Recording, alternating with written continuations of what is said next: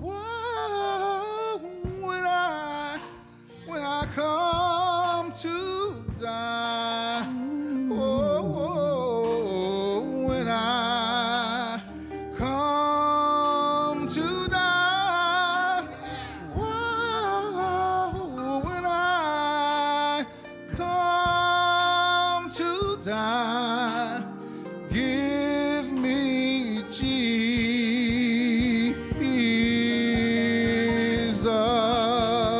Give me Jesus.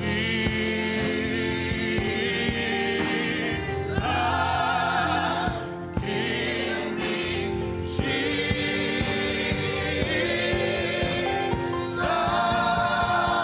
You have all this world.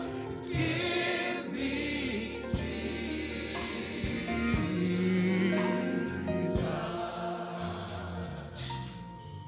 Well, when I come to die, oh, when I come to die, oh, when I come to die, give me Jesus, give me Jesus. Well, Jesus, give me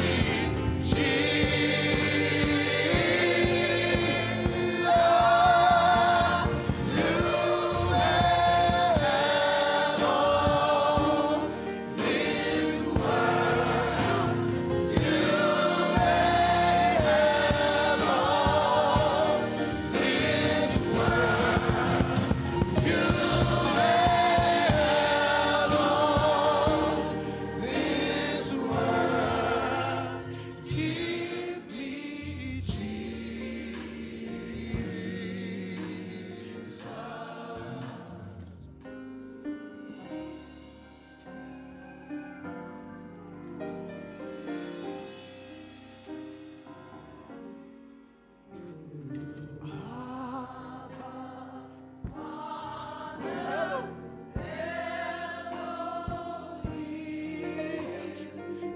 El Shaddai, Jesus Christ, Emmanuel, Prince of Peace, you are worthy to be praised. You are worthy.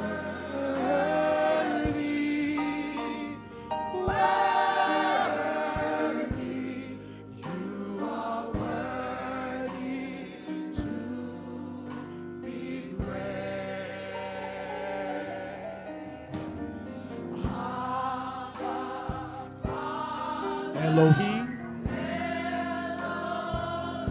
El Shaddai, Jesus Christ, Emmanuel, and Prince of Peace.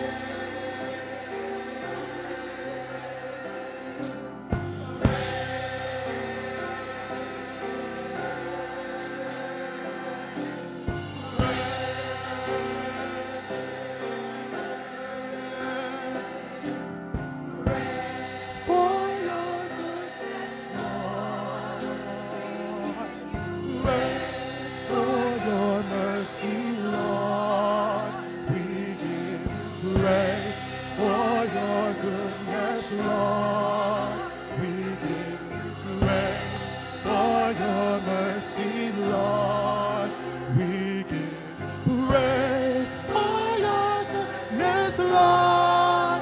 We give you praise for your mercy, Lord. We give you praise for your goodness, Lord. We give you praise for your mercy, Lord. We give you praise for your goodness, Lord.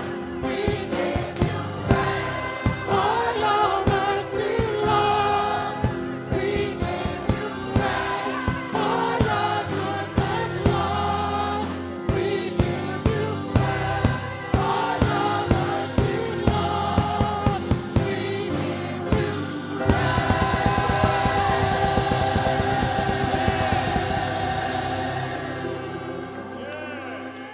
I want to talk to you for a few minutes about the handwriting on the wall. The handwriting on the wall. How did Babylon get to this place? If you look at the text, there are some clues in there. The text mentions a man named Belshazzar. Belshazzar was a co-regent, co-king, if you will, of Babylon. He shared the throne with his father, Nabonidus. Belshazzar ruled eastern Babylon while his father ruled the west. Now, these were tough times for Babylon. 50 years earlier, God had used Babylon as an instrument of chastisement against Judah. Under Nebuchadnezzar, Belshazzar's grandfather, Babylon had routed Jerusalem and carried away thousands into exile. But now things have drastically changed. There's a rival power, the Medo-Persian Empire, that was marching against Babylon. In fact, at the time of this writing, Persia had conquered western Babylon, and Belshazzar's father, Nabonidus, had been executed. And now the Persians were advancing west, making their way to the capital, leaving death and destruction in their wake. But when word came to Belshazzar of what was happening, instead of using the time that he had to prepare and to plan, the text says he was having a party. Now, here's the first clue as to what was wrong with Babylon. They were partying when they should have been preparing. My brothers and sisters, too many of us are partying when we ought to be preparing. If you hadn't noticed, we're in the midst of a spiritual crisis. Demonic powers are moving against us, and they're leaving death and destruction in their wake. You know, we love to quote Paul when he says in Ephesians 6, we wrestle not against flesh and blood, but against the rulers and the authorities and the powers of this dark world. But when we know that, then we must also remember Paul's counsel as to how to survive the crisis. Put on the whole armor of God so that you may be able to withstand the devil's schemes. It's a misuse of our time and of our resources to know that there is a crisis if we don't prepare for the crisis. There's too much violence in our community. It's crisis time. There's too much poverty in our community. It's crisis time. There's too much unemployment, especially among African American men. It's crisis time. And while these dilemmas are real and looming and destructive, instead of preparing, too many of us are partying, pretending that what is right in front of us is not really there, acting like we can wish it away. Well, can I tell you, you can't do that? The handwriting is on the wall. As king, Belshazzar was in a position of responsibility. He had been entrusted with the lives of thousands. But Belshazzar failed because while he indulged himself in the privileges of his office, he failed to live up to his responsibility. That's the second problem with Babylon. We want to claim our privileges, but we don't want to live up to our responsibility. Can I tell you that with every privilege, there is also an accompanying responsibility? Can I tell you that if you don't want to bear the responsibility, then you can't claim the privileges? Most of us will acknowledge that God has been good to us. He has met our every need, physical needs, mental needs, social needs, economic needs. You're here this morning because God kept health in your body and sanity in your mind. He kept food on your table and clothes on your back and a roof over your heads and money in your pocket. Most importantly, God has met your spiritual needs. He saved you from eternal damnation through the gift of his son, Jesus Christ. And it's a privilege to be in God's family. But along with the privilege, there is a responsibility. We have a charge to keep. We have a stewardship responsibility to live lives that are pleasing to him. We have a love responsibility to help meet the needs of those who are hurting. We have a ministry responsibility to help bear one another's burdens. We have an evangelism responsibility to let our light so shine before men and women that they will see our good work and give glory to our Father in heaven. And when we want to claim privileges but shrink from responsibility, it leaves us with handwriting on the wall, with the enemy bearing down on him. Belshazzar throws a party. 1,000 noblemen were invited, and Belshazzar got drunk. And in his drunken state, he ordered his servants to bring in the sacred goblets that Nebuchadnezzar had taken from the temple in Jerusalem. These goblets had been sanctified by the priests of Israel. They were holy to the Lord. But a drunk Belshazzar profaned the goblets and used them in an unholy manner. Here's the third reason for Babylon's dilemma and ours. We let ourselves get drunk. My brothers and sisters, there ain't nothing good about being drunk. Being drunk only makes you act foolish. Being drunk doesn't let you think clearly. Drunk folk get loud, but they don't say anything worth hearing. Drunk folk get weepy and blame others for all the troubles that they're going through. Drunk folk get mean and vindictive and repugnant and repulsive. There is nothing good about being drunk.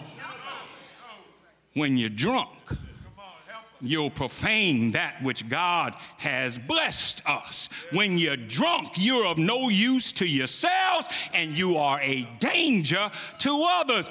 And it leaves us with handwriting on the wall.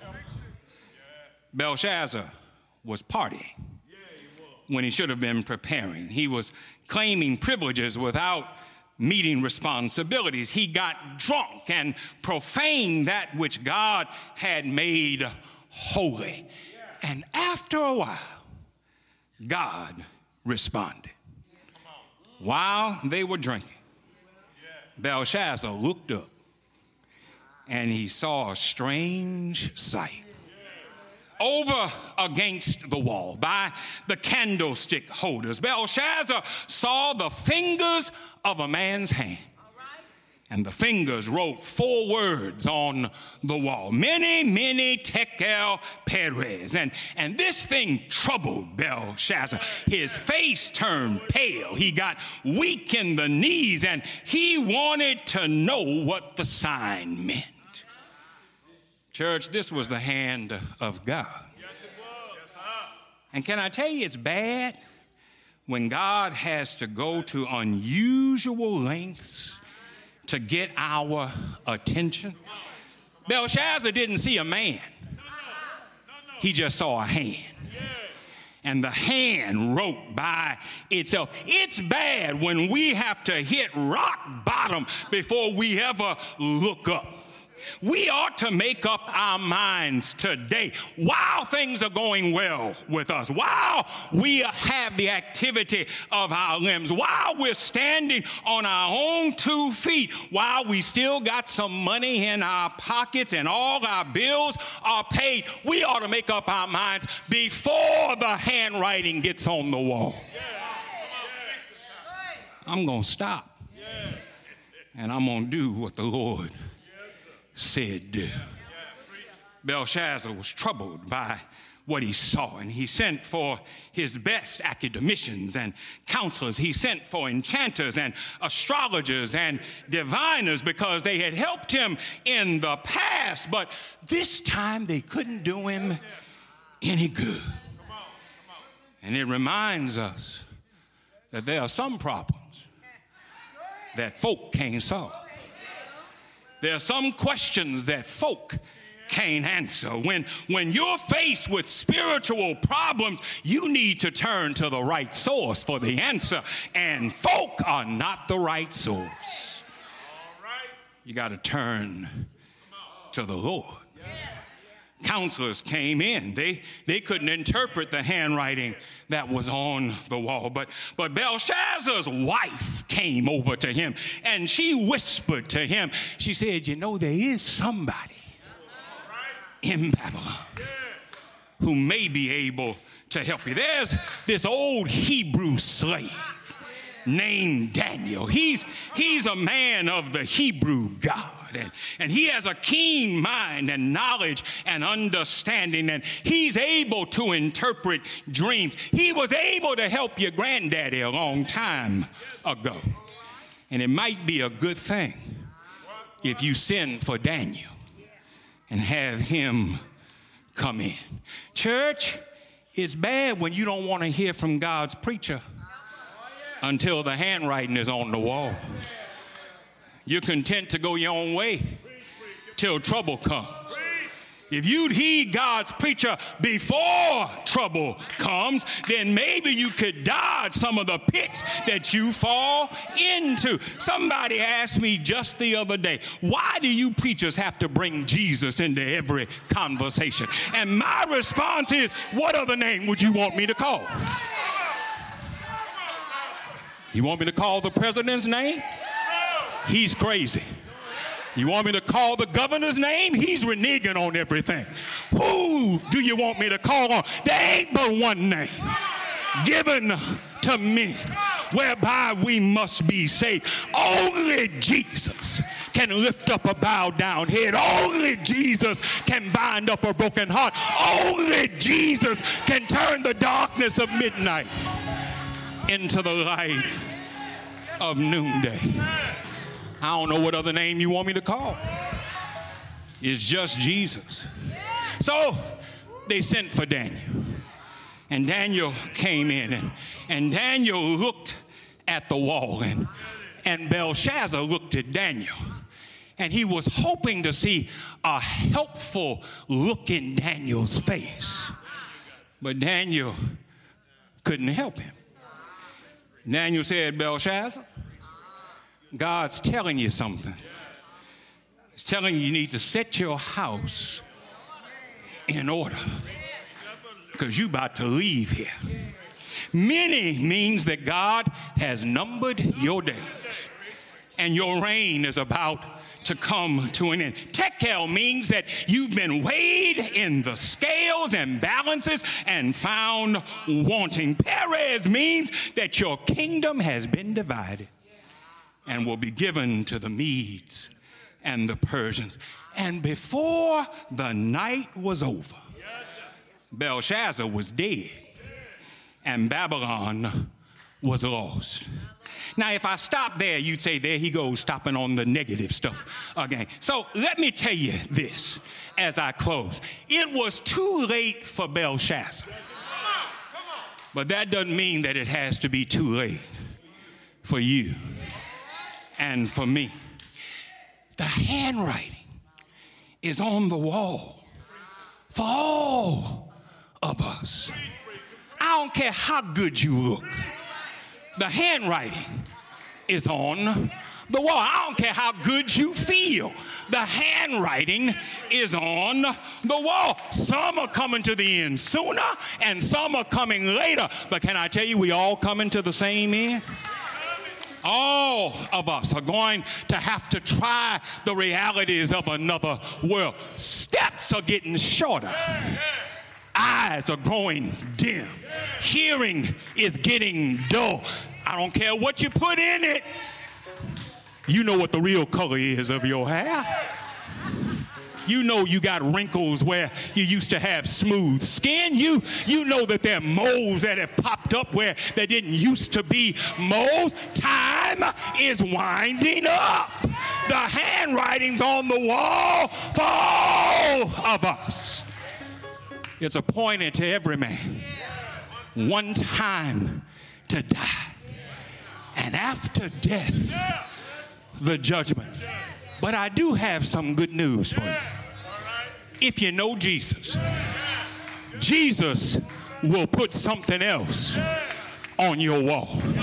If you know Jesus, Jesus will scratch out what was on the wall, and he'll write something else on your wall. I don't know about you, but I know what was on my wall. Hell was on my wall. Death was on my wall. Destruction was on my wall. But I turned it over to Jesus. And Jesus wrote something else on my wall. Saved is on my wall. Delivered is on my wall. Sanctified is on my wall. Heaven bound is on my wall. Thank you, Jesus. Thank you, Jesus. Thank you, Jesus. Thank you, Jesus. Thank you. Thank you. Thank you. Thank you. Thank you.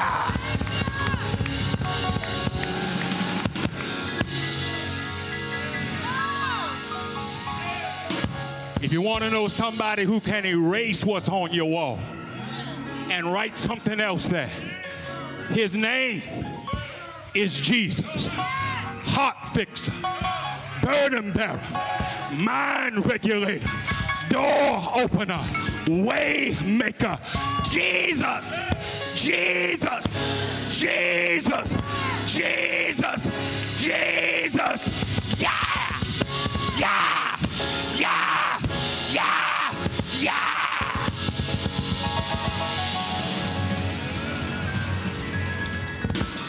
Choir's gonna sing a hymn. Yeah. Y'all join with me. You are my strength. You are my strength. In times of confusion. Strength like no other. Lord, when I don't know what to do or where to go. Strength like no other. Like David said, I run into you, Father God, and you are a strong tower. Reaches The righteous to run into me. you and they are safe, Father God. You are my strength. You are my strength. Oh, strength like no Strength like no other.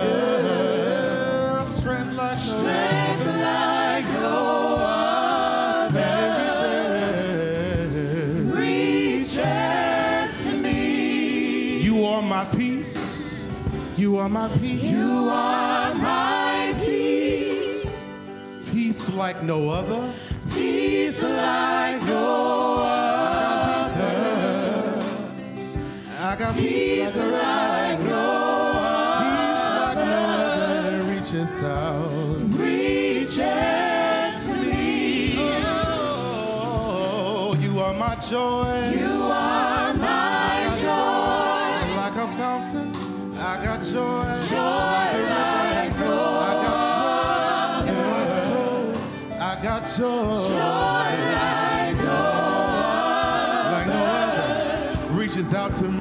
reaches to me. Oh, in the fullness of your grace. In the fullness of your grace. Something about God's In grace. the power of your name. Something about the power of His name. Lift me up.